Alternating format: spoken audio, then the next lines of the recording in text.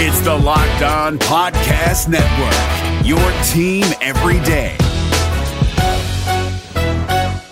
We're driven by the search for better, but when it comes to hiring, the best way to search for a candidate isn't to search at all. Don't search, match with Indeed. 93% of employers agree Indeed delivers the highest quality matches compared to other job sites, according to a recent Indeed survey. And listeners of this show will get a $75 sponsored job credit to get your jobs more visibility at Indeed.com/podcast. Just go to Indeed.com/podcast right now and support our show by saying you heard about Indeed on this podcast. Indeed.com/podcast. Terms and conditions apply. Need to hire? You need Indeed. Kyle Krabs here, host of Locked On NFL Scouting. Join Joe Marino and me every day as we provide position-by-position analysis of the upcoming NFL Draft. Check out the Locked On NFL Scouting podcast with the Draft Dudes on YouTube or wherever you listen to your favorite podcasts. Jay Crawford, Adam the Bull, Garrett Bush, and so many big names. It would take me hours to say all of their names.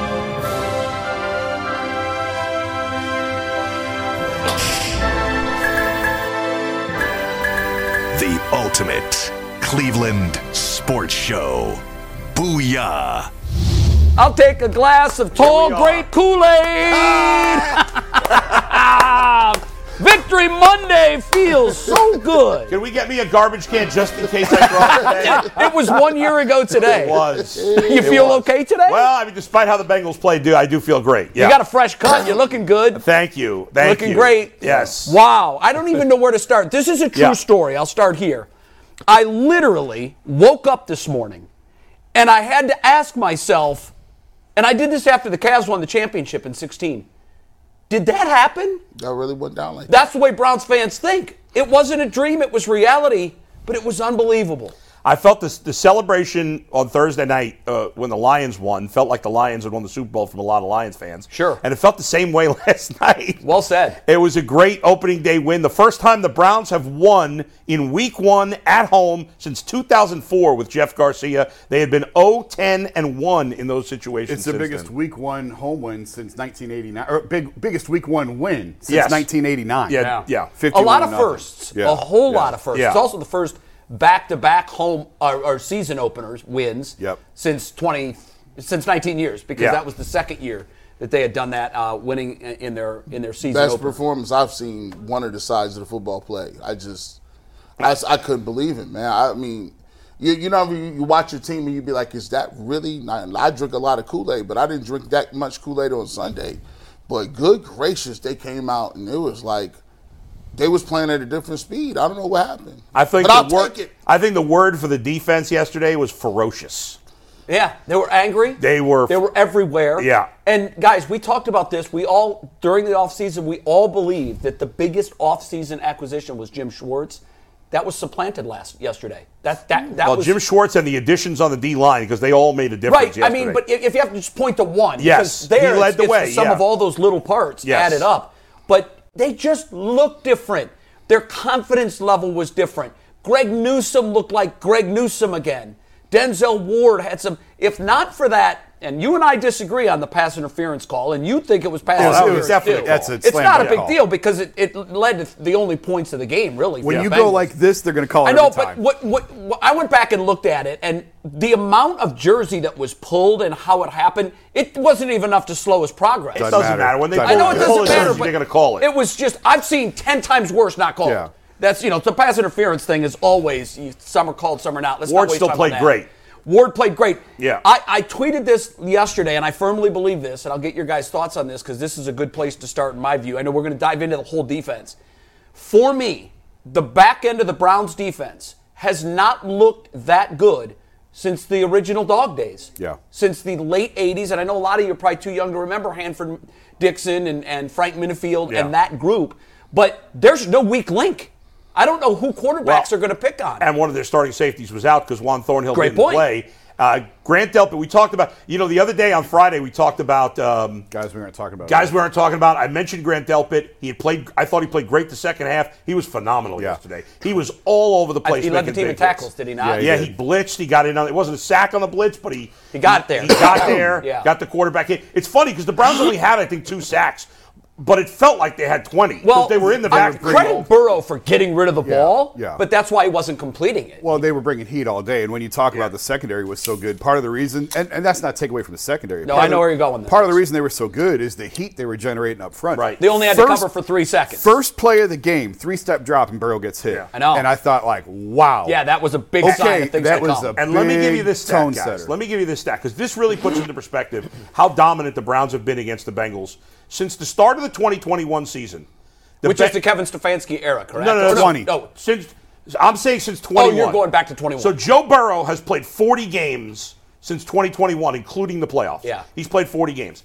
In those 40 games, the Bengals are 27-13. So they've won 2/3 of those games. Right. In those 13 losses, 9 of those 13 losses, including the playoffs, have been by 3 points or less. So they're right there. So put it in perspective. The Bengals have, in 40 games with Joe Burrow since 2021, in 36 of 40, that's 90%, they've either won or lost by a field goal. And 3 of the 4 losses where they've lost by more than 3 points against the Browns. And it was 3 21. of the 4. It was 19, and Yes. it was another double-digit loss. Yes. You know, it was funny yesterday. The Bengals pulled the plug with 6 minutes left and took Burrow out. And after the Jets game last year, Kevin's like, no, Deshaun, go back out there. Yeah. You're still out there. I had no we problem ain't with sitting that. on it yet. I know you mentioned it in our group chat. I have Yeah. no. I just thought it wanted was Deshaun to lead the I didn't want ceiling him out of the there. deal. I just thought I it didn't was want funny. him out there. Burrow sat because they were down. Yes, of Sure, course. I get he's that. coming off an injury. But Of you're course. also up 3 touchdowns. And here's my thing. I know, because I talked about this with my son. He's like, he handed the ball off. He did throw once on 3rd down. Right. Which I thought was a little, I don't know. You can do what you want. You want to move the sticks and whatever. Yeah. But I just didn't want him out there. We all agree. Everybody, if there's very few things that we've agreed on in the offseason. One of them was that Jim Schwartz was going to be the difference maker. The other one is, if Deshaun Watson goes down, season over. Yeah. I don't need him out there on the field in a 3-touchdown lead with 3 minutes to go. I think Stefanski felt it was important to have his leader on the field to close out the game. Deshaun Watson, we need that look. You know, back in the day when the generals used to get going, the first thing Alexander the Great said, the general got to be leading from the front. I got to have the same skin in the game as the soldiers. Deshaun Watson was not coming out of that game because he was pumped. He was hyped. His team was playing on a different level and a different high. And you could just see the thirstiness that the defense played with. And they can say what they want. Jamar Chase can act like the elf comment didn't work. You gave us some red meat. You should not give hungry dogs red meat. And they came out there, and Jim Schwartz was like, no, we're going to come after you every single play. And sometimes it wasn't even blitzes. It just looked like they were there. I mean, when you talk about from yards after catch, they were hitting guys, tackling them down. How many times did they throw short of the sticks? They thought they were getting some yards after catch, maybe running and extended drive. No, they shut down the running game. They were up front. Myles Garrett and Za'Darius Smith, even Obo, was in there causing havoc. And to me, I just say it, this is the best defensive performance I've ever seen. I'm 41 years old. Yeah. When it comes to all-around defensive line, and talk about the linebackers. Wait, is that prisoner of the moment talk?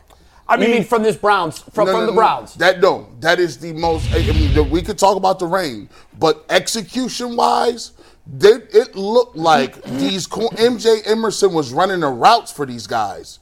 It looked like at times it was like, is he trying to get a back shoulder fade? The corners were all over people. Denzel Wood looked like a superstar. Newsome, if you play like that, you don't got to get no picks. If you don't want no picks, cool. Yeah.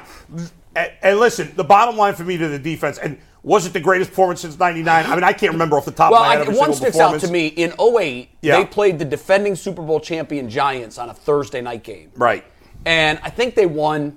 This Locked On podcast is brought to you by Home Chef. Now that the novelty of the new year has dwindled down, how are your resolutions coming? One of mine was to order less takeout, cook more at home. But I'll be honest, I haven't been consistent. That is until I found Home Chef. Home Chef provides fresh ingredients and chef-designed recipes conveniently delivered to your doorstep to simplify the cooking experience and without robbing you of the joy of putting a dish together yourself. I'm pescatarian, and they cater to a variety of dietary needs. I had this super refreshing ginger sesame salmon, a beautiful trout dish, and a super comforting shrimp and vegetable orzo dish, all of which took me less than 30 minutes to put together. For a limited time right now, Home Chef is offering all of our listeners 18 free meals, plus free shipping on your first box and free dessert for life at homechef.com/lockedon. That's homechef.com/lockedon for 18 free meals and free dessert for life. homechef.com/lockedon. Must be an active subscriber to receive free dessert. It was 35-7 or something like that. They just dominated a very, very good Giants. And offensively, they scored on every possession. They didn't punt at all. I think it was it doesn't even matter if it's number one all time. It's one of the best performances we've seen by this defense. It's the only one that comes to mind for me in the 12 years I've been covering the team more than any other. Sure. I mean, it was because as G said, and you're 100% right, the Bengals didn't make, I think they had one big play. Joe Mixon had one really long run. Decent run. That was it. Yeah. Like the wide receivers were never open. No. But this is widely regarded as one of, if not the best wide receiver corps in the NFL. The best. Yeah. It is the best. There's no discussion. 82 passing yards. And they did nothing. Here's the question. Let's put a percentage on it, okay? Yeah. Because I was really thinking about this last night. You always want to give credit and blame. What percentage of that performance is due to the Browns' dominant defense, and what percentage is due to the Bengals with a rusty quarterback on a wet field? So if you got to split it 90-10, like where was it? I'm giving the Browns defense 75% credit. 75-20. I don't make excuses. Listen, all these things factored in. The weather factored in for Deshaun Watson too. It did. Obviously, he looked very rusty and didn't look 100% comfortable, which I've never seen from him before. I think that was due to the Browns' pressure. But the Browns get the majority of the credit because it was an overwhelming effort across the board. And we've been looking for that big moment. And the Bengals probably weren't going to make a comeback in this game anyway. They showed no signs of life. But that sack by Myles Garrett early in the fourth quarter, that was the death knell. You thought and Taylor we've been waiting for that. Punted when he should have gone for it. Twice. Now, I think he definitely should have punted on the sack play, and I tweeted that in our group. Yeah, I don't think so. Why give them a 20-yard field? At that point, I don't care. At that point, you got to go for it. But at that point, it's 17-3. They weren't moved. They had to try to get some spark. I don't know. So you're okay with that? The Bengals punting at the Browns 43. That was a head scratcher. Insane. Especially with Zach Taylor. Insane. But the defense deserves so much credit because all three levels play. There's not a single player on the Browns defense that I can point to and say, well, he didn't have a good game. James Rapine said something. He said, in Cincinnati, when you watch these three receivers, they don't do what we call scheme guys open. They throw a lot of contested 50-50 balls, and they get them. Jamar Chase and T. Higgins get those 50-50 balls, and he kind of talked about the Browns match up well against them because, especially when they play like this, with man-to-man coverage, and they got three guys that can cover guys. That's right. And when you throw 50-50 balls and you got guys that are highly contested, it can look like this if your quarterback is off. And if you only watch the Browns and you don't watch the Bengals besides when they're playing the Browns, you don't realize how impressive it is what they did. I have never, ever, ever seen the Bengals offense with Joe Burrow look this bad. Even in the other two ass kickings that the Browns gave him, they didn't look this bad. His 82 yards passing is a career low. Yeah, I mean, of course, it's just crazy. It was an incredible performance. T. Higgins had as many catches as I did. Yeah, zero. 8 targets, 0 catches. Amazing. And I've been telling you guys all along, I think Martin Emerson is the real thing. He's the real deal. 100%. Yesterday proved it because they didn't match Denzel with Jamar Chase. Emerson played the right side. Denzel played the left whoever side. Was there. Whoever's there, and I like that's that. who you get. I like that. And it wasn't like it. And it's not a sign of disrespect, but in the past, Denzel was always on Jamar. Right. I think it's more a sign of confidence in Jim Schwartz. Absolutely. In anybody. Absolutely. His cover guys. Tyvus is in when? Wednesday this week? Tuesday and Wednesday. Tuesday and Wednesday. So we'll talk to him tomorrow. One of the things I can't wait to talk to him about is I want him to put into perspective just how difficult it is to do what the Browns did yesterday. Again, the top receiving core in the NFL. They took them man in bad conditions. Now, bad conditions always favor the wide receiver. He knows where he's going. No slips, no falls, slip, nothing. No miscommunications. And guys, like you said, there were points that I said the same thing. It was almost as if, particularly Emerson, he wasn't just trying to defend the pass. He was acting like he was the intended receiver. He had one pick, but he was out of bounds. I know. Yeah. But what's he amazing was phenomenal. The Browns turned it over twice. The Bengals didn't turn it over, and the Browns still dominated the game. If you go through and look at this, and I know ESPN creates these stats, the percentage of times a team loses the turnover battle -2 and wins by 21 is almost uncalculable. It's in the very low single digits. And nope, I'm not even going to save it. Yeah. And as good as the defense played, we haven't even got to the special teams yet. They look good too. They look good. Mikey's got to read it. Yeah, I got a couple things I have to mention real quick. First and foremost, we mentioned Tyvis, and yet tomorrow, Tyvis is going to give us a Coach Tyvis segment on MJ Emerson and his unbelievable performance against these Bengals receivers. So that is coming up tomorrow. We set a record yesterday, and if you didn't tune into the post-game show, I got to ask why not, because we set a record. It's the most viewed show we have ever done on UCSS. What is that now? Clips that have done more. It's at 34,000 as of this morning. To put that into perspective, Mike, that's half of the Browns Stadium.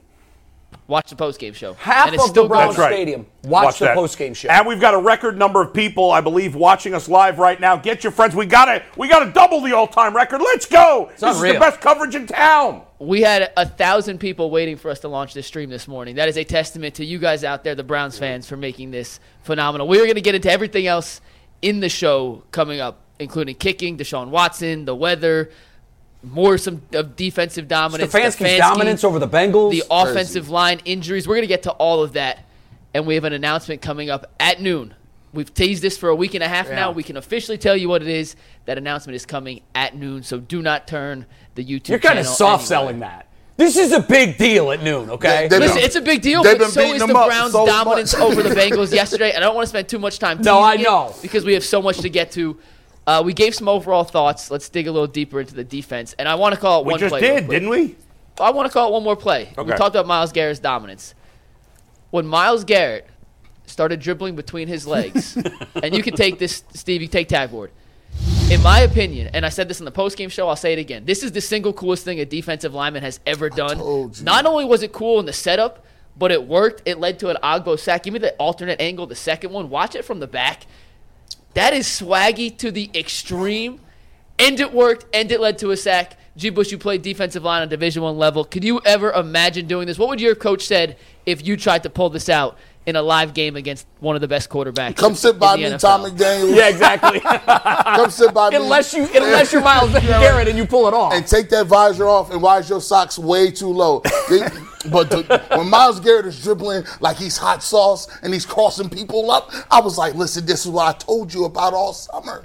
He's isolated. They said, how much more can you unlock Myles Garrett? Well, you see it. They let him dribble between his legs by a 3 technique. He goes up and under, and he has nothing to do. He can't guard it. Myles Garrett disrupts the whole play, and guess what? Look at his friends getting involved. See, Jadeveon Clowney, if you would have just shut up and did what you were supposed to do, you could have been out here getting this sack. But you talk about they setting you up. No, these other guys, guess what they're doing? They're playing off of that. That pressure is coming. And shout out to Joe Burrow because he moved like he just knew what it was. And that play 2 years ago, he'd have been up the field and for 5 or 10 yards, and they would have reset these sticks. But when you let a guy like that come and stand up, how do you game plan for that? You don't. There's one simple way to say it. You don't. Myles, to me, it was the equivalent of a boxer. We've seen guys do this before. Sugar Ray, I think, had done it in the past. Muhammad Ali. It's the old, look at this. Yep.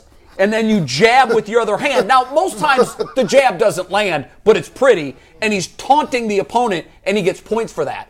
In this case, Myles did the wind-up with his right, jabbed with his left, and it connected. And opposing offenses are going to see this. Now the cat's out of the bag. Now they know what he's going to do. Okay. I think it's brilliant lining him up, no hand in the dirt, in the middle. Yep. How do you stop that? He also dropped back into coverage. He did 3 or 4 times, and Joe Burrow throws it, and he caught it mid play, and was like, "Let me just sail this a little bit. Now, I'll throw this out of bounds." Now this is the difference because Myles dropped back a couple times last year, and he was complaining about it. You remember that? He's like, "I don't know what the hell I was doing back there," but he's in a system now that you clearly. So far, he loves. And I told you guys this summer, the reason Jim Schwartz was here was because it was the best system for Myles Garrett. They felt like Jim's system would exacerbate Myles' talents better than Brian Flores's, and that's why Jim Schwartz got the job. Check that stat out and read that and let that sink in. And just, I mean, guys, we have said that for some, he is among the best at what he does. But all of us agreed there's another level. He shouldn't be among the best. He should be the bar setter. Yes, yeah. And I feel like in this defense, with the talent he now has around him, he will be the bar setter. There was an interesting conversation last night or yesterday during the game where the question was asked, what does the addition of Jim Schwartz do to this defense? And the color guy said, I think it takes him from 16 sacks to 20 sacks. Right. Yeah, he said, that was. And I think he's dead on. That's what he said. He's going to get the color guy. I can't even think of it. I can't either. Who the hell was it? I don't know. I was watching the game. I can't even remember. Charles Davis. Charles Davis, who did a good job. But and Ian Eagle, of course, on the call, which was always a great call. Miles was magnificent yesterday, and the other guys made plays. Like when he caused havoc in the backfield, Ogbo and Zadarius Smith, they finished. Right? They made the plays. They stopped the running game for the most part. Mixing an okay game. And he didn't have that help last year. He had no help last year. So when Myles Garrett last year would bust through the line and get the quarterback out of sorts and get him running around, there's nobody else to clean it up. It was nobody to clean it up. Now they had guys to do that in this game. It was amazing. It really was impressive. Zadarius Smith started when Zadarius, like you mentioned, he starts off first play of the game. Yeah, and it's Zadarius Smith hitting you upside the head. You're like, well, hold on now. Yeah, at least let me get set up. Three-step drop. Three-step bow. It was so fast you couldn't even believe that they were on him in that time. Yeah. Another thing that is a little thing that I actually liked that Myles Garrett did was there was a play where they stopped the play and Joe Burrow threw the ball down and Myles Garrett still knocked him down. Now, some people would think that's cheap. I don't care. As long as it's not a dirty hit, as long as it's not to the knees or the head, which it wasn't, I like that. It's, to me, and I don't know if he was planning to do that or not, but to me that sends a message. I'm still going to hit you. That was the delay of game call, right? I think it was. Yeah. I don't remember the call, but they stopped I think that was the delay of game. He was like, he flipped the ball. I'm still hitting to you. The ground. Yeah. I'm still hitting you. Yeah. And it wasn't a nasty hit or anything like that, but it was. I looked at it as a message being sent, and I thought it was important. I thought the Bengals defensively, the Bengals played very well. They ran out of gas at the end. Pratt would play. But that guy was everywhere. When the offense is not moving the ball, what are you going to do? But I thought they completely wore them out by the end of the game. Is this sustainable long term?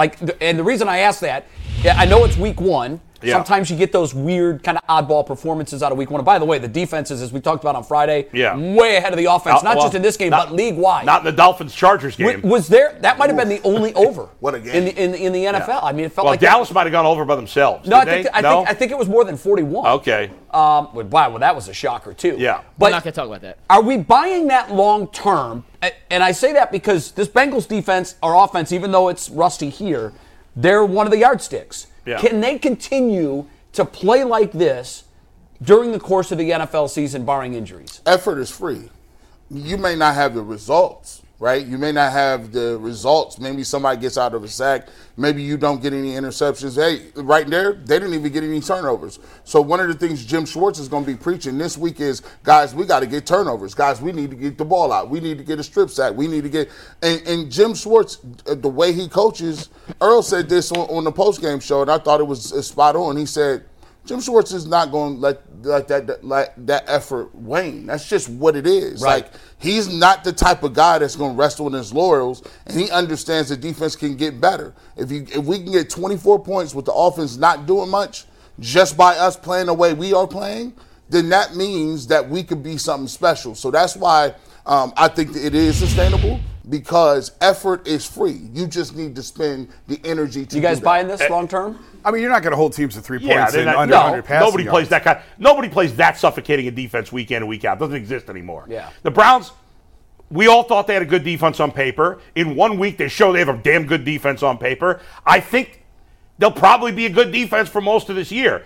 Obviously, it's 1 week. The Giants are not going to get shut out every week. The Chiefs are not going to lose every week. You can't overreact to one game. But all we got is one game of information, and this one game of information by this defense was very impressive. No, they're not going to average giving up 3 points a game. No. That's not sustainable. No. But the quality of the talent is there, and so the Browns playing very good defense is sustainable. Can they generate consistent pressure on the quarterback every week? Yes. That's the key, right? Do they have 3 defensive backs? Do they have 3 cornerbacks who can play man coverage? Yes. Are they going to get beat? Yeah, of course they're going to get beat.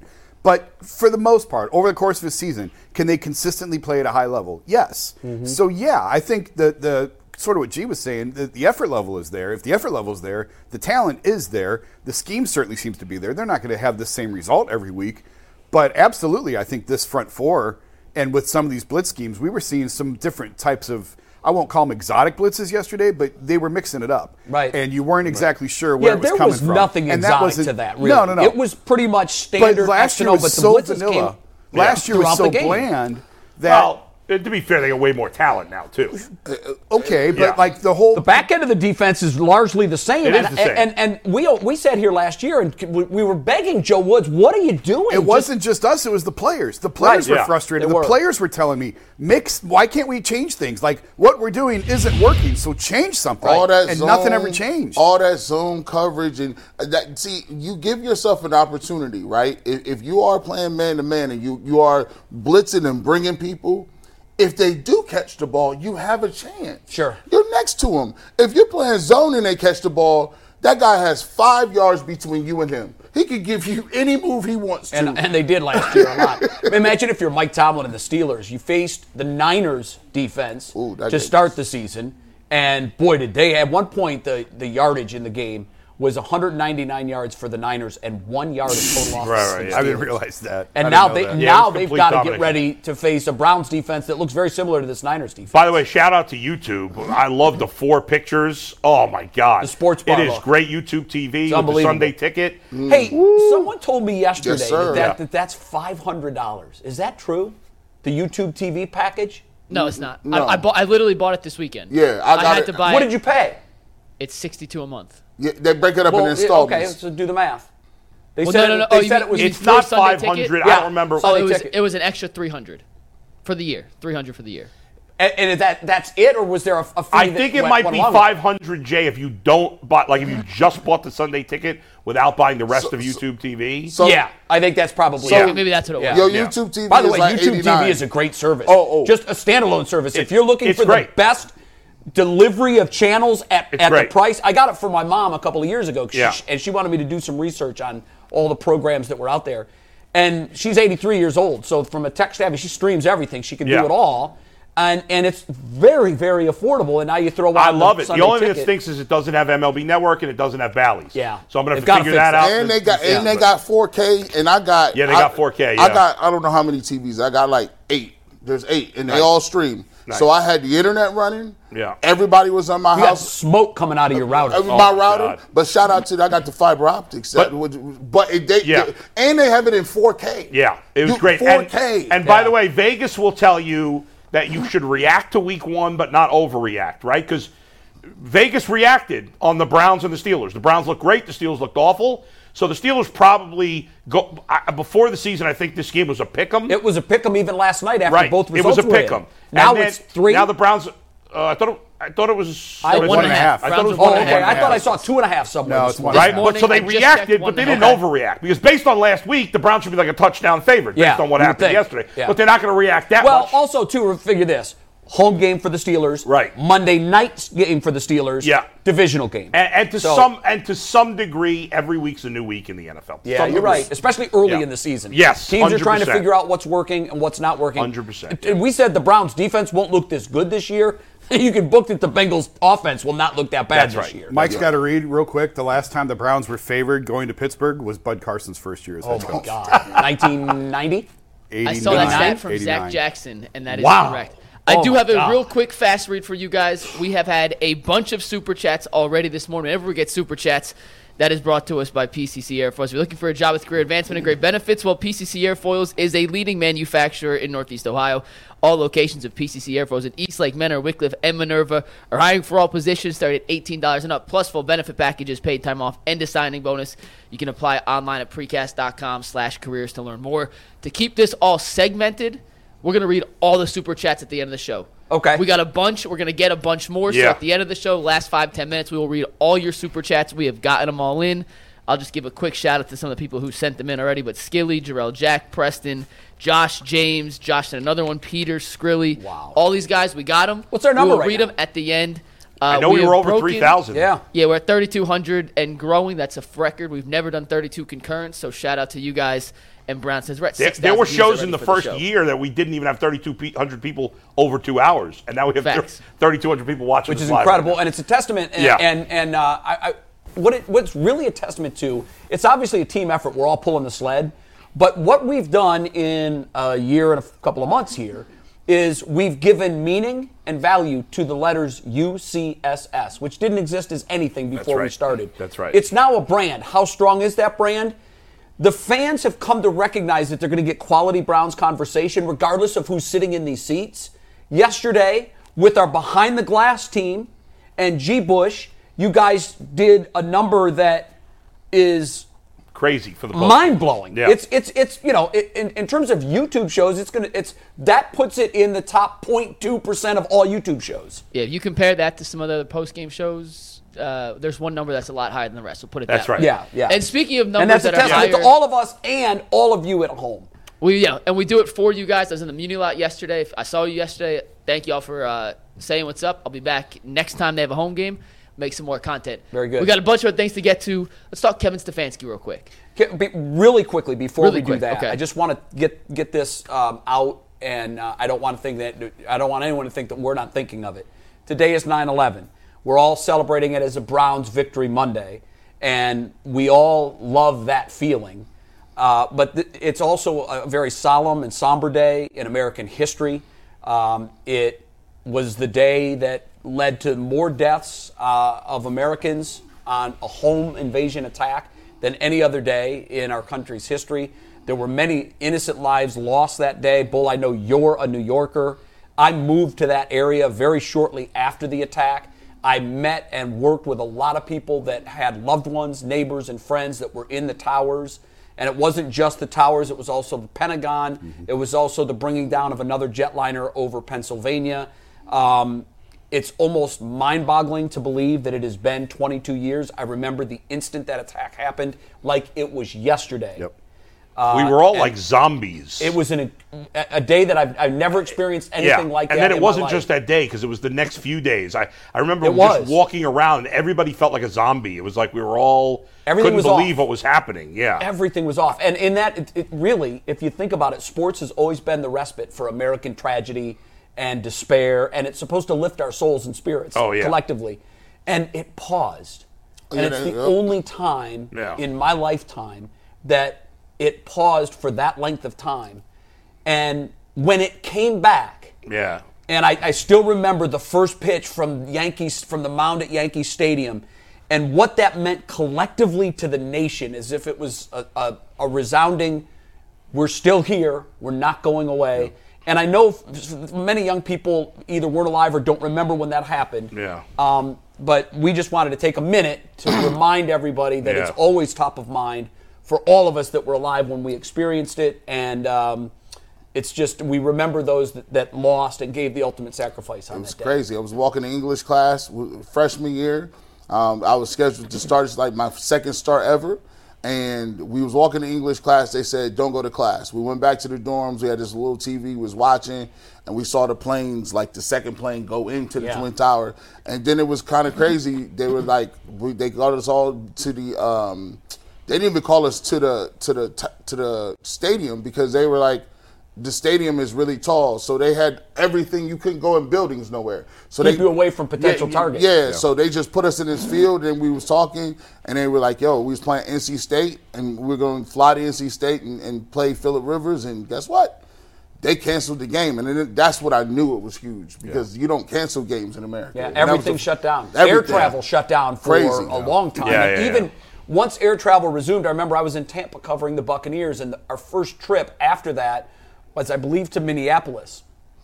And normally at the airport, it was with a lot of TV gear and a decent-sized crew, it would take us 45 minutes to get everything checked through.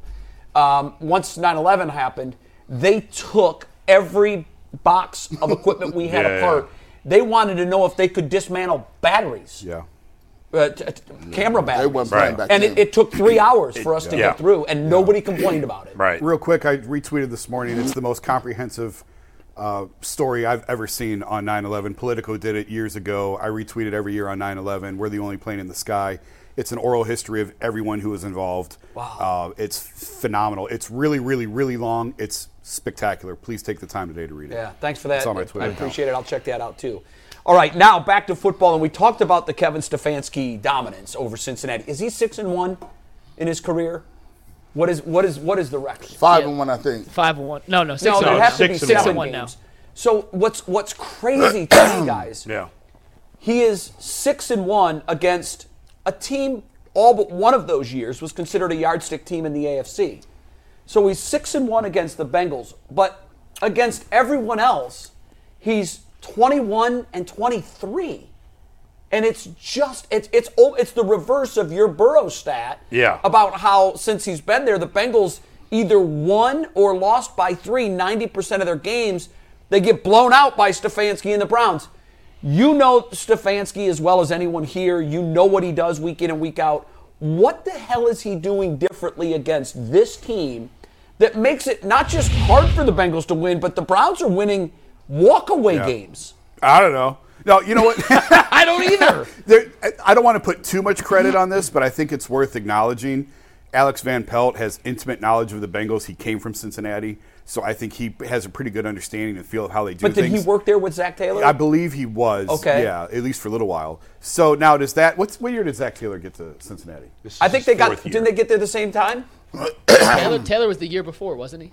Oh, was he? I thought they got there the same year. I could be wrong. Kevin was his fifth year. I'm sorry. Yeah, okay, fifth year. Yeah. So I think he has a little bit of knowledge, and again, that doesn't explain all of this. I think it no, pulls, because the real dominance has been defense. Yeah, I think it pulls back the curtain a little bit on what they like to do. Well, it would explain, Oh, how I see. Yeah, Cincinnati I see what attacks you're the ball. saying. Yeah. But that's not the whole.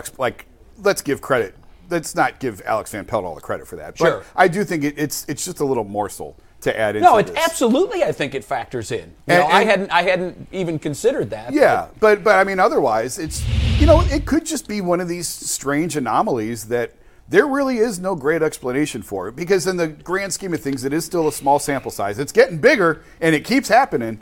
But when you talk about a number of games in some of these other seasons as compared to 8 games that we're talking about here, there is no great explanation for it, other than I think it goes back to what, Bull, you were saying. At least with this version, the Browns now have 3 great cover corners to match up with their 3 great receivers. Yeah, I mean, when I look at the thing, I didn't actually take this domination very seriously until after this game. Because to me, it was, in the games that mattered, it was Browns 2, Bengals 1, and the Bengals won the last one. Well, let's point this out, too. Yeah. 6-1. 4 different quarterbacks. Yeah, I was just going to say, by the way, Baker played out of his mind against Cincinnati. Baker beat them. That's why it's just... beat them. Right. Last year, it was Case Keenum beat them, and now finally... But from my perspective, the first 2 I didn't care about because the Bengals were awful, the Browns were good that year. Sure. And then the second one in 21, the Bengals played their backups. It was all bench players. Right. So I didn't care about that. So it was 1 game in 21, and then they split last year. So I'm like, to me, in the games that really, but it was 2-1. Last year, the Halloween game was very reminiscent of this one. Right. Yes. But it was still 2-1. But I thought 2-1 for me wasn't enough. Now it's 3-1, and now it's 3 blowouts. And I'm like, this is crazy. There is definitely something to it. What are you seeing from your end as a Bengals fan? What are they doing that other teams are not? Because you watch every Bengals snap. The Bengals play with a swagger and confidence. They still talked it. Well, Jamar Chase doesn't. He sounds like an idiot. He needs to shut up. And he's a great player, but he needs to shut up. It's enough. I know he was trying to be, in a way, self-deprecating the way he said it yesterday. Take the L. He was trying to take the L, but just let it go. Yeah. He was trying to give them credit, but he doubled down on the L's comment. Yeah, but he was making fun of himself in a way. Yes. But I know, but it didn't come out right, and he sounded like an idiot, so just shut the hell up. Yeah. The Bengals play with a swagger and confidence against everybody else that they don't, for some reason, they don't have. Even when the Bengals beat the Browns last year in that second game, I don't remember, it was December, but I don't remember the exact date. I didn't think the Bengals played that well in that game, even the one they won. I can't explain it. And if you had been in a coma and had only been awake for the Bengals playing the Browns for the last 3 years, just the last 3 years, and I said, well, the Bengals have been to the Super Bowl in the AFC Championship. You'd be like, that's crazy. This team's awful. Sure. Because they look like a horrendous team against the Browns. There's just something, styles make fights, right? We talk about this all the time. That's true. And just like the Bengals have had the Chiefs number, right? Now, they haven't blown them out, but they had won all the games until last year in the AFC Championship game. And Patrick Mahomes had not looked great against the Bengals until that second game last year.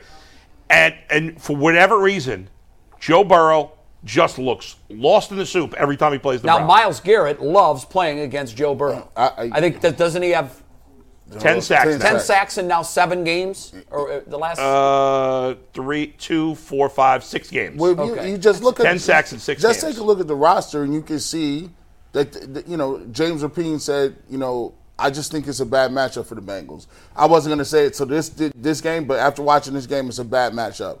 You know, they have 3 really good corners, and Jason kind of said that. The Browns have 2 really good defensive ends, but you can look at it, they probably have the best defensive end in the game. So you automatically can gauge and say, well, look, before we could bring, 4 and still get pressure because we got Myles Garrett. Sure. And you're able to keep guys in the back end. When you play the Kansas City Chiefs, Chris Jones is really good up front.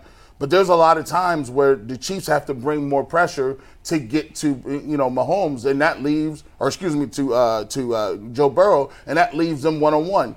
I hope people understand this. The Bengals make contested catches better than any team in the league. Like, if you get one-on-one coverage with either T. Higgins or Jamar Chase, they both win those balls. That's 40, 50 yards. And think about it. Even if it ain't 40 or 50 yards, what are the chances of you not falling, not getting dunked on because they went up and made a crazy catch, or not having pass interference? Sure. They get lots of yards that way. But the Browns can keep people back in the back end. And on top of it, they have a running game where it's difficult. In the end, it's just weird because the Bengals have played teams with better defenses in the past couple of years, and yet the Browns have played it well. I can't. It's really hard to explain in the end. I don't know, but Stefanski's got to find a way to translate this to other teams. Certainly. Let's transition it a little bit to the offense. Do you want to go there now? Okay, so we have breaking news real quick. Okay. I do have to mention this, but Schefter just reported and Mary Kay confirmed Jack Conklin out for the season, torn MCL and ACL. Not a surprise after what we saw. That means DeJuan Jones, as G. Bush predicted before the season, will be thrust into action a lot sooner let's than do this. we Let's expect. call He an did a good audible. job. We'll call an audible instead of talking about Chubb right here.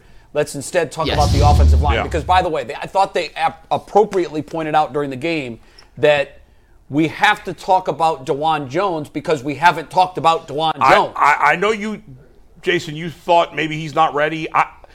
We haven't seen any PFF grades. I'm not watching DeJuan Jones on every single play, but it seemed like he did a great job yesterday. I isolated him on a number of plays and went back and watched a number of plays. I'm sure you guys did too.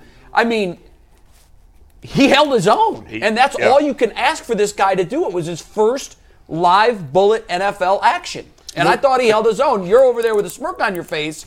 What are they saying behind closed doors? We'll see. They don't see. No, listen, let me tell you. They think Jedrick Wills is good. Come on now. No. All right, so I was kind of poking around on the whole DeJuan thing after the game, and I don't want to poo-poo a win. It's a win and everything else, but I think this tackle thing is going to become a real problem. Jed was terrible yesterday, and I'm the one who was defending him. I was defending him last week. You even said, I can't believe I'm going to die on that hill. Awful. You're dead. And I died a bloody death. Now, it's one game. It's not one game, though, Jason. It's been a few years. He's not very good. He's average. He was terrible Sunday. I still think he's average. You're not going to drop him below average? He's average. He was below average yesterday. For sure he was below average. Yeah. But DeJuan on the other side, the way that explained to me is he has a ton of missed assignments. And you may not see them because we don't know the play calls. We don't know the blocking schemes. And I've even said, Brian Baldinger just raves about this guy and the PFF grades. And I get eye rolls okay, well, they don't know what we're trying to do here. His missed assignments in the preseason was in the double digits. If that happens in the regular season, there's going to be massive problems. He's a rookie playing one of the most difficult positions to come in and play right away. And why did they start him over Hudson if they're so concerned? But that's the thing. He's obviously outplayed Hudson at least. He's higher on the depth chart than James Hudson. Yeah. And Hudson got absolutely cooked in Pittsburgh 2 years ago. No, let's not even talk about that. And now here we go again with the rookie right tackle who may or may not be ready, lining up against T.J. Watt next Monday night. That's going to be that's the biggest worry that I have going into Monday night is that so right there. physically, DeJuan Jones is ready to play in the NFL right now. There is no question about it. Yeah. It's here. Yeah. It's the maturity and it's the mental. Is he ready for it? We're going to find out. By the way, I'm not just saying this because of the injury, because you and I both said this last year. I thought it was a terrible decision. I didn't like Browns it. have made a lot of good decisions. I thought it was lately, I thought there was a terrible decision to extend Jack Conklin because he was always hurt, and now he's hurt agagen. That's going to be a nightmare contract. Awful. Nightmare it's going to come back to haunt him. He may be done. Done. Well, listen, that double tear, I don't know if you had the double tear. I had the double tear. I didn't have the MCL. I had the meniscus. And he's old for an alignment at this point. It's tough. It's tough. He's only a 29. He's linear. That's oldish. He's linear. He stands up a lot. He does not bend his legs that well. He's an athletic build below the waist, generally speaking. And here's the thing. Like, I got, compared to the rest of my trunk, I got, like, you're scared with people who have smallish type legs because you can't absorb that. If you see the play, you know, he's kind of blocking backside, and a lot of those guys, he got rolled up on. But that's why they teach the flexibility. That's why they want the flexibility in your legs and your hips. He just came off a really bad injury, and that's why I was so shocked when they gave him this contract. I'm like, whoa. Everybody was. I said, I thought he was about to retire and he's done. But I will say, go ahead, McNuggets. On Conklin, just before you guys go into DeJuan Jones, his contract situation is an issue. Yes. And just so we're all on the same page, his contract for this year, his guaranteed money is $14 million. Next year, and he signed the extension. Why would they do if that? they cut him, which he's injured, so I'm not sure you can cut him, but his dead cap would be $22 million. He's due $13 million They can't next cut season. him. And then in 2025, where they have a potential out, the guaranteed money goes down. Yeah, it was a big mistake. His dead cap hits $15 million. Yeah, it was a big mistake. But in the short term, I don't know. Like when that's the thing. That's part of the reason you got Deshaun Watson. We'll get into details about how he played. It's amazing. We're 44 minutes in. We haven't really talked about the quarterback much. But when you have a quarterback like Deshaun Watson, who the best part of his game yesterday was his legs. Absolutely. And he's got to bail you out when the offensive line can't get the job done. A great quarterback, and certainly an athletic quarterback, can help you overcome struggles from an offensive line, and the tackles are certainly an issue right now. They're good in the middle. The interior's good. They're very sound in the middle. Yeah. I'm woefully concerned about the and let's face it, that's where you need to be strong. Yes, but I'd be more concerned if they had a statue quarterback. Now, here's what it could be catastrophic. Right. I will say this about DeJuan Jones. Now, look, he has the stature. He has what's on tape that looks good. Here's the thing. Sometimes when you're a young player, you know, this happens for a lot of linemen. Everything on offensive linemen is a hierarchy type thing.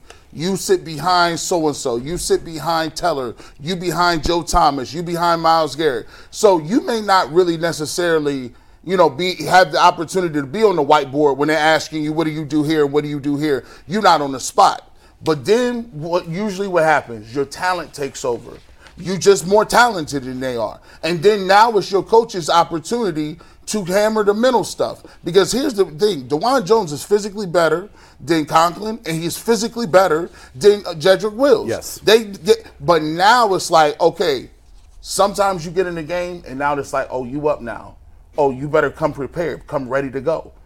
Sometimes when you're a young dude, you don't have that until you thrust into that position. It's a Monday night game. I fully expect Bill Callahan to have him ready. I fully expect Teller to be telling him, hey, yo, this is what we got on this play. There was times when I was playing, I would tap somebody and be like, hey, what we got on this play?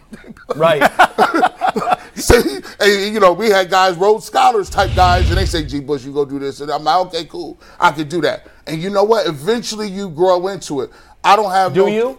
Yeah, because you eventually get it. There's been times with Jed Wills where he's looking around like I'm the only guy at a party. Well, not everybody grows into it, but not everybody. But DeJuan Jones has at least had Baldinger show us some stuff. He showed me physically, and he don't quit. He ain't quit on no plays. I know. And Jed been here 4 years doing this. Now, my scary thing is this. I don't trust Hubbard. Hudson. I don't trust Hudson that much either. And so it's like, you know, this is where you look at Jason and you say, okay, well, now we're going to have to figure something out because obviously Conklin is out and Jed Wills is going to have to play. Yeah. Oh, yeah. There's no out. There's nothing else. We already got one man down. He's going to have to play. I'm concerned. The only reason I'm not 5 alarm bell concerned is because Callahan is guiding the ship. Like, we couldn't ask for a better offensive line coach to get this kid up to speed. Now, you said Callahan will have him ready. The problem is he's fighting Muhammad Ali next Monday. Yes, he is. Like with TJ Watt, it's going to be, the learning curve is going to be dramatic. And they just got their ass whipped yesterday. I know they did. So they're coming in angry on a Monday night with a fueled up crowd. Yes. It's going to be a tough ask. Get ready. All practice week, he should be above. Myles Garrett should be giving him basketball moves. We're getting ready. Don't even put the pads on. This is TJ Watt going to the hole. So don't foul. Jason says, keep an eye on this, a close eye on this, because it could get. I'm just not that worried about it. I know it's a concern. I just feel like, and as when we get it, are we getting into Watson here? Or are we getting into Chubb? What are we getting? I think both. We'll start with Chubb and then go to Watson, just because Chubb was. No, hold on. Can I say this though? I'm not a hater. I thought Jed Wills overall on the run game played pretty well. I think he reached this guy 3 or 4 times. There was plays on the left-hand side where Chubb was running the stretch play. Jed Wills was able to – he walled off guys getting to the next level. I thought he had a B game when it comes to the run. Yeah, but I think it's always been in the pass block where he's been like, where is he? He had the D when it came to – That's all well and good because I just said last week he's not getting guys killed over there, and he damn near got Deshaun killed yesterday. Yeah, you're right. Well, he got Conklin hurt. Sure, he did. He got Conklin hurt. I mean, that's a little bit of a bridge. The guy he was battling with fell into Conklin. I know, but that's one of those fluky things guys get rolled up on all the time. I hear you. I know what you're saying. But his weakness on that play led to that injury, essentially. But I just think Deshaun Watson, Mikey, I think we got to get into Watson we are going to get to Watson. But I have one thing first. I got a read, and then we got a bridge, and then you'll see what I'm going to do here. But before we do anything. If you guys haven't had enough Browns content between the post-game show, today's show, 3.7. G. Bush is on the barbershop today on the UCSSU. Oh, nice. At 3 o'clock for his secondary reaction. He'll be reacting to the Browns' win. He'll be reacting to our reactions. It's a lot of reaction going on. G. Bush, I'm not sure he has any more Kool-Aid to take, any more Kool-Aid to drink, but guess what? What do you got on the table, G. Bush? Steve, let's drop the graphic. Let's show G. Bush. He's got packs of Kool-Aid galore. The barbershop will be lit. That is at 3 o'clock today. Make sure you check out G. One Bush free pack of Kool-Aid for every viewer. Can we drop that graphic, by the way? Can we get that? Can we get the Kool-Aid Mafia going? Is that possible? Can we get them going? The Kool-Aid Mafia is alive and well. Can we get that? I got all kind of flavors in here that don't even exist. Pina colada, pineapple, and there you go. Right there, ready for the people. I don't play around. You said you wanted the shirts, the Kool-Aid Mafia. Right there with the beautiful pole in the back. Big Red is his name. Who drew that? Big Red. Listen, I got drawers and artists everywhere. Bro, you're smoking. Listen, look at him smoking that cigar. That's a cigar. That ain't. You got a sweet in your mouth. G. Bush, question about this. Don't drop this graphic. This is a question. Did you have to spell Kool-Aid with a C instead of a K? I was wondering the same thing. Yeah, I'm sure he did. Yeah, I'm sure he did. G. Bush don't get sued very often. No. We're smart over there. Shout out to my legal team. Hey, my mom had to scrub that thing 4 or 5 times. No. Take the cool off. No, I don't know how I feel about him smoking a cigar. I finally got that passed. But the Kool-Aid Mafia, I got the shirts and the hats coming. Ooh, next week. I told you I wasn't playing around. Is your mom the legal team? Yes. Yeah. So we're gonna talk Watson after the announcement, but before that, and Jason, it ties it all together. You wrote an article this morning about Deshaun Watson, and specifically his touchdown run. And there's a member of the offensive line. Before we get off the offensive line, I think this is a nice transition into that.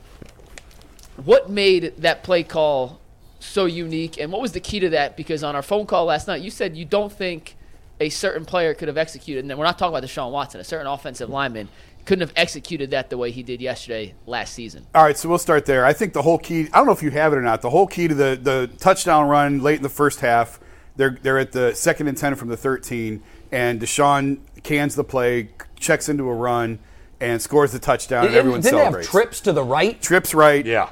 So the key to the whole play, though, was man coverage on the left. It was Amari Cooper manned up on the left side. Bengals are showing blitz, so they bring 2 linebackers to the line of scrimmage, and they had trips right, so Deshaun cans the play, motions Jerome Ford to the right. The whole key to it, though, really was the Wyatt Teller block. And you'll see it on the replay. Wyatt Teller had chips. I think it was Trey Hendrickson. And Can we take that full tag board? I don't know that he gets there last year because Wyatt had so many injuries. We've kind of talked about it before. He was battling a calf injury. He had bursitis in his knee. He had a high ankle sprain. He had a lot going on. And I don't think that he gets there. Wow. But this is why you're paying Wyatt Teller $17 million a year. Because I don't evaluate guards. Like, that's not what I do. But from everything I've been told, he's one of the best pulling guards in the NFL. He's a mauler at run blocking, and you marry the two together, and here he comes there. He gets just enough of a chip in to spring Deshaun on that play. Yeah. Now, the Browns, and Kevin kind of touched on this at the podium, Kevin and AVP put this play in Saturday morning as a last-minute add to the game plan. They were waiting for this particular look from Cincinnati to check into the play. And I was talking to some players in the locker room afterwards. I actually called Tyvis as well to, like, let's go through this. And basically, Tyvis could probably explain this better than me, but they were going to bring pressure from the middle, and the Browns weren't exactly sure where the pressure was going to come from, but it didn't matter because they had the numbers to match it. The key was Hendrickson coming from the outside and Wyatt being able to get there to chip him. And like I said last year, I don't think Wyatt gets there because he barely got him, but he got him. He barely got him, but he got. But that's a lot you're asking on your right guard, no doubt. I mean, you know better than anybody what you're asking, especially against an athlete like Hendrickson. That's a long pool. You got to be athletic. It's wet outside. So they were waiting that whole drive. They felt that whole drive like the Bengals were going to give them that look, and when they finally got that look, they got it just in time. And this is how big of a play that was because there's 13 seconds left, and the Browns had to burn their last timeout, like 2 plays before that. So they're out of timeouts. If Wyatt doesn't get to that block or if Deshaun gets stopped short, they got to clock it, and they're probably kicking a field goal. Right. Yeah. That kind of ended the game to me at 10-0. It felt like it was over. It was a great play. Hendrickson had been having a great first half. Yeah. So for him, that's why the Bengals felt confident in kind of leaving Hendrickson alone on that side, basically. Yeah. And he did just enough on that play. Now they end up winning 24-3, but it's in the moment, you're right. That felt like a huge play. It's a big difference going into the half, 6-0 or 10-0. Yeah. And to call, it was a gutsy call because you're out of timeouts. And if he doesn't make it, you're settling for 3. You know, it's hard to say how the game plays out if the score had been a field goal there. But remember, when the Bengals went for it from the 20-yard line or whatever it was and got sacked, instead of it being 17-3 in that spot, it's 13-3. Yeah. And maybe they punt, hope their defense holds. Who knows what happens and how the game plays out. Yeah. But it's really funny. You talk so often about the little things. Yep. Like, it's all of these little things. A lot of times someone will say, well, it came down to the last play. Well, every play in the game, there was a little thing that happened. A little thing. The effort is free. Did the team that gave the most effort win that play? And more often than not, if you win more plays during the course of the game, you're going to come out on top. And yesterday, they just won the vast majority of every play. Yeah. It was really something. Now, on offense, you know, it wasn't a stellar performance. It really wasn't. I think the Bengals pretty much gifted them 7 points. However, the Browns were on their way to a touchdown when they had the Ford fumble. So you can probably say that, you know, take one away, give the other one there. It's still a 24-point performance by the offense. I was fascinated by what they did with Nick Chubb. The 4 catches, it seems small, but without having Kareem Hunt in this offense, and I know Jerome Ford is there are issues there. We've talked about our concerns at running back. The way they used Nick Chubb yesterday, for me, is the blueprint for how they should use him every single game. He was still under 20 carries. He went over 100 yards. The 4 catches, to me, just plants the seed in the defense that, oh, this guy's a ball catcher now. He was their leading receiver yesterday. He was their leading receiver with 4 catches. In number. Not in yards. Right, not in yards. No, but in numbers. receptions. Yeah, I mean... they didn't throw. I mean, Watson didn't throw the ball particularly well yesterday. No, but what made it so nice was on a day where the weather dictated that it was going to be difficult to throw the football. Yeah. And let's face it, wet or not, Deshaun Watson did not have a good day. No. His first pass was overthrown, and I think after that he tried to adjust, not putting as much on, because a lot of times the quarterback's hyped up. You'll see that first throw sails high. Watch the Super Bowl. It's almost every first throw for all the quarterbacks, the ball sails high. But then he was missing low. I mean, in terms of throwing the ball, he had a terrible day. Awful. Let's be honest. Awful. He had a terrible day. But the Browns shifted and said, we've got number 24. Right, but ultimately, they need Deshaun Watson to play better if they're going to consistently win games that matter when it matters. They do, but what was nice was this blueprint proves that, yes, it's a passing league. You got to pass to win, and both in the micro and the macro. However, if the passing game isn't there in a game in December, you've got number 24. This is why. Use this guy. And yesterday I thought they used him perfectly. And we are going to talk more about the offense and Deshaun Watson in a sec, Jay. But before we dive into a topic, look at the clock. And that means we have an announcement to make. That's right. It's coming up and on we noon. have been teasing this, and we're going to do it right now. Before we mention the announcement, though, the last pause in this major announcement, I just want to say from the bottom of everyone's heart here at UCSS, thank you guys to the people on YouTube who have made this show a success. We do this for you guys. We have fun. We hopefully entertain and educate you guys on a daily basis. You guys have come up in numbers that we have never seen before, and we expect that to continue throughout Brown season as we continue to celebrate Brown's victories. Hopefully there aren't many losses, but we will also educate you guys and cry with you guys if there are losses during the season as well, which inevitably there most likely will be at some point. So, with that being said, are you guys ready to break some news here? Jay, do you want to do the honors? No, I think you should. So we're a little YouTube show. Yep. At least we were a little YouTube show. I don't think you can put the little in front of the YouTube show anymore. But also, starting this Friday, we are a top 20 TV market television show as well. From 12:30 to 1 o'clock on Fridays for the upcoming football season, the Ultimate Cleveland Sports Show will not only be a YouTube show, we will be a Channel 3 broadcast television show. Wow. We made it, boys. Very excited. That's incredible. We have made it. That's now, incredible. for the YouTube people out there, the last half hour of Friday's show will not be live on YouTube. It'll be live upstairs on Channel 3, and then we will post it immediately after to YouTube in case you missed anything. For you guys out there, it'll be a lot of stuff you've already seen because it's a new audience that we haven't tapped into yet. Yep. But we are not forgetting about you guys. Monday, Tuesday, Wednesday, Thursday, YouTube only. The first 90 minutes of Friday, YouTube only, and then we go to TV for that last half hour. It's going to give us an opportunity to tap into an untapped market of Cleveland sports fans who may not be as familiar with YouTube, and that's going to make the numbers on the YouTube show even better. It's going to make us more money, which means we can make a lot more things for the YouTube program even better. It was a goal of ours when we started. We want to be on TV. We want to reach that 2 million person audience that we are not able to tap into through YouTube.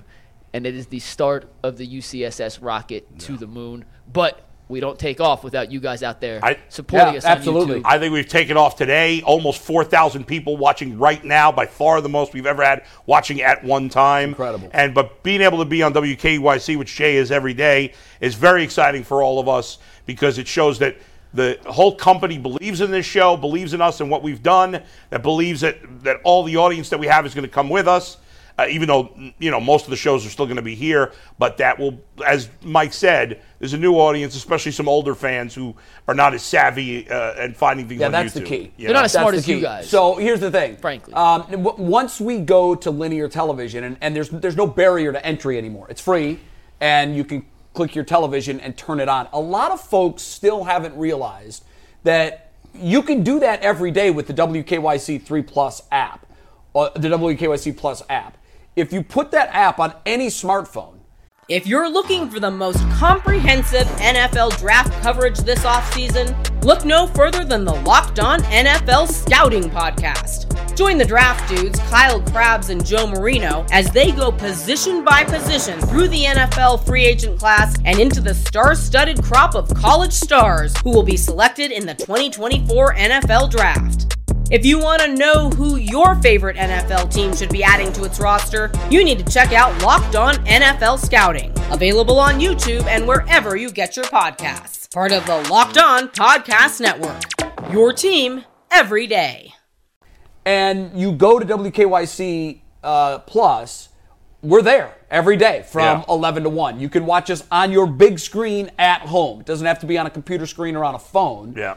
But I think what this really, knocks down a huge door for us because now we'll be able to promote that 30 minutes and the whole idea, and we've done that already here, the audience is like a snowball going down a hill. It gathers snow as it rolls. And that's what this show has done. We were in the hundreds and of live views. Whenever we cracked 1,000, that was huge for us. For a YouTube show, that's a big audience. And now we're 17 months in or 16 months, whatever we are, that snow is just gathering, and now we're pushing 4,000 live views. Yeah. Once we go to WKYC and people are introduced to what we do every day, we can explain to them there how easy it is for them to watch us every day. It doesn't have to be on Channel 3. That's right. And the whole idea is to get them hooked, to see what they are missing, and then figure out, man, this has to be a part of my life. My son yesterday was at the Browns Backers Bar in New York watching the game. I've been to several Browns Backers bars across the United States. It never ceases to amaze me what kind of a following this team has nationally. Corey told me there were 400 fans in there, and that was the capacity of the bar. Mm-hmm. So it's a huge bar. And he said you wouldn't know that you weren't in Westlake. And he said most of the people are from, he was talking to all the people, and they're saying, I'm from, Cuyahoga Falls, or I'm from Westlake, or I'm from Rocky River, all these areas. And that's an audience that, I don't know if it's still true, but not long ago, our metrics folks told me that half of our viewers are from outside the state of Ohio. Yeah, which is wild. That's incredible. Yeah. So there's all kinds of audiences that we're yet to tap into, like that Browns Backers Bar in New York. Yeah. We've got to do something with them so they can, because Corey's like, these people can't get enough Browns content. Right. I can tell you our latest metric report, and we're going to get back to Deshaun Watson in 12 seconds. 51% of our views come from Ohio, 49% come from outside of Ohio. So we are a worldwide, or at least nationwide show. Well, hell, we know we've got viewers in Germany, Australia, and England that watch the show regularly that we hear from, and probably Browns fans other are the places. best. They are everywhere. We're India. excited to go on TV. We are not forgetting about the YouTube channel and the people who helped us get here. 90 minutes of Friday show live, and then we're going to post the 30-minute segment from TV on YouTube. So 12:30 to 1 every Friday during football season on WKYC Channel 3. And quickly, before we transition, I want to give a shout-out, and I want him to know that we're all thinking of him. Jim Donovan yesterday announced during his radio call of the Browns game that he's going to take a medical leave of absence. Many of you know that Jim has been battling leukemia. This has been an ongoing fight for decades for Jim. It reoccurred about 4 or 5 months ago. He's been... Boy, you talk about a brave and valiant guy. I talked to Jimmy Friday, and I said, Jimmy, you look great. How do you feel? I feel good. Are you ready for the season? I feel ready for the season. He had to know at that time that he was going to announce that he was only going to do this game and then take a leave of absence. But you would never know it. He doesn't like talking about himself. He keeps that as quiet as he can. He's a private man when it comes to that stuff, and we respect that. I just want Jim Donovan, who, I've said it before, I'll say it again, was my television hero. Mm-hmm. He was the guy when I was young in high school, and he's been here 40 years, and at Bowling Green. My parents would tape all of his sportscasts and send his tapes to me so I could watch his sportscasts weeks old, and I just would study what he did, and I was always mesmerized by just how good he is. Jimmy's the best local sports guy I've ever seen, and for my money, he's the best radio play-by-play voice I've ever listened to. We love you, Jimmy. We are thinking of you. We're with you step by step. We know you're going to make it through this, and we can't wait until we hear you back in the Browns booth calling action like only you can. That's right. So we're thinking of you, Jimmy. All the best to Jim. Obviously, I know what he's going through family-wise, but... it's tough. Well, yeah. One other thing I want to say real quick about the WKYC thing is thank you to WKYC and Tegna for believing in us. I don't mean to point to myself, believing in us and believing in this show and showing that by committing to us being on linear TV. It's a big deal. All right.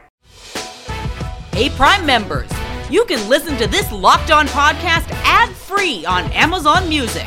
Download the Amazon Music app today.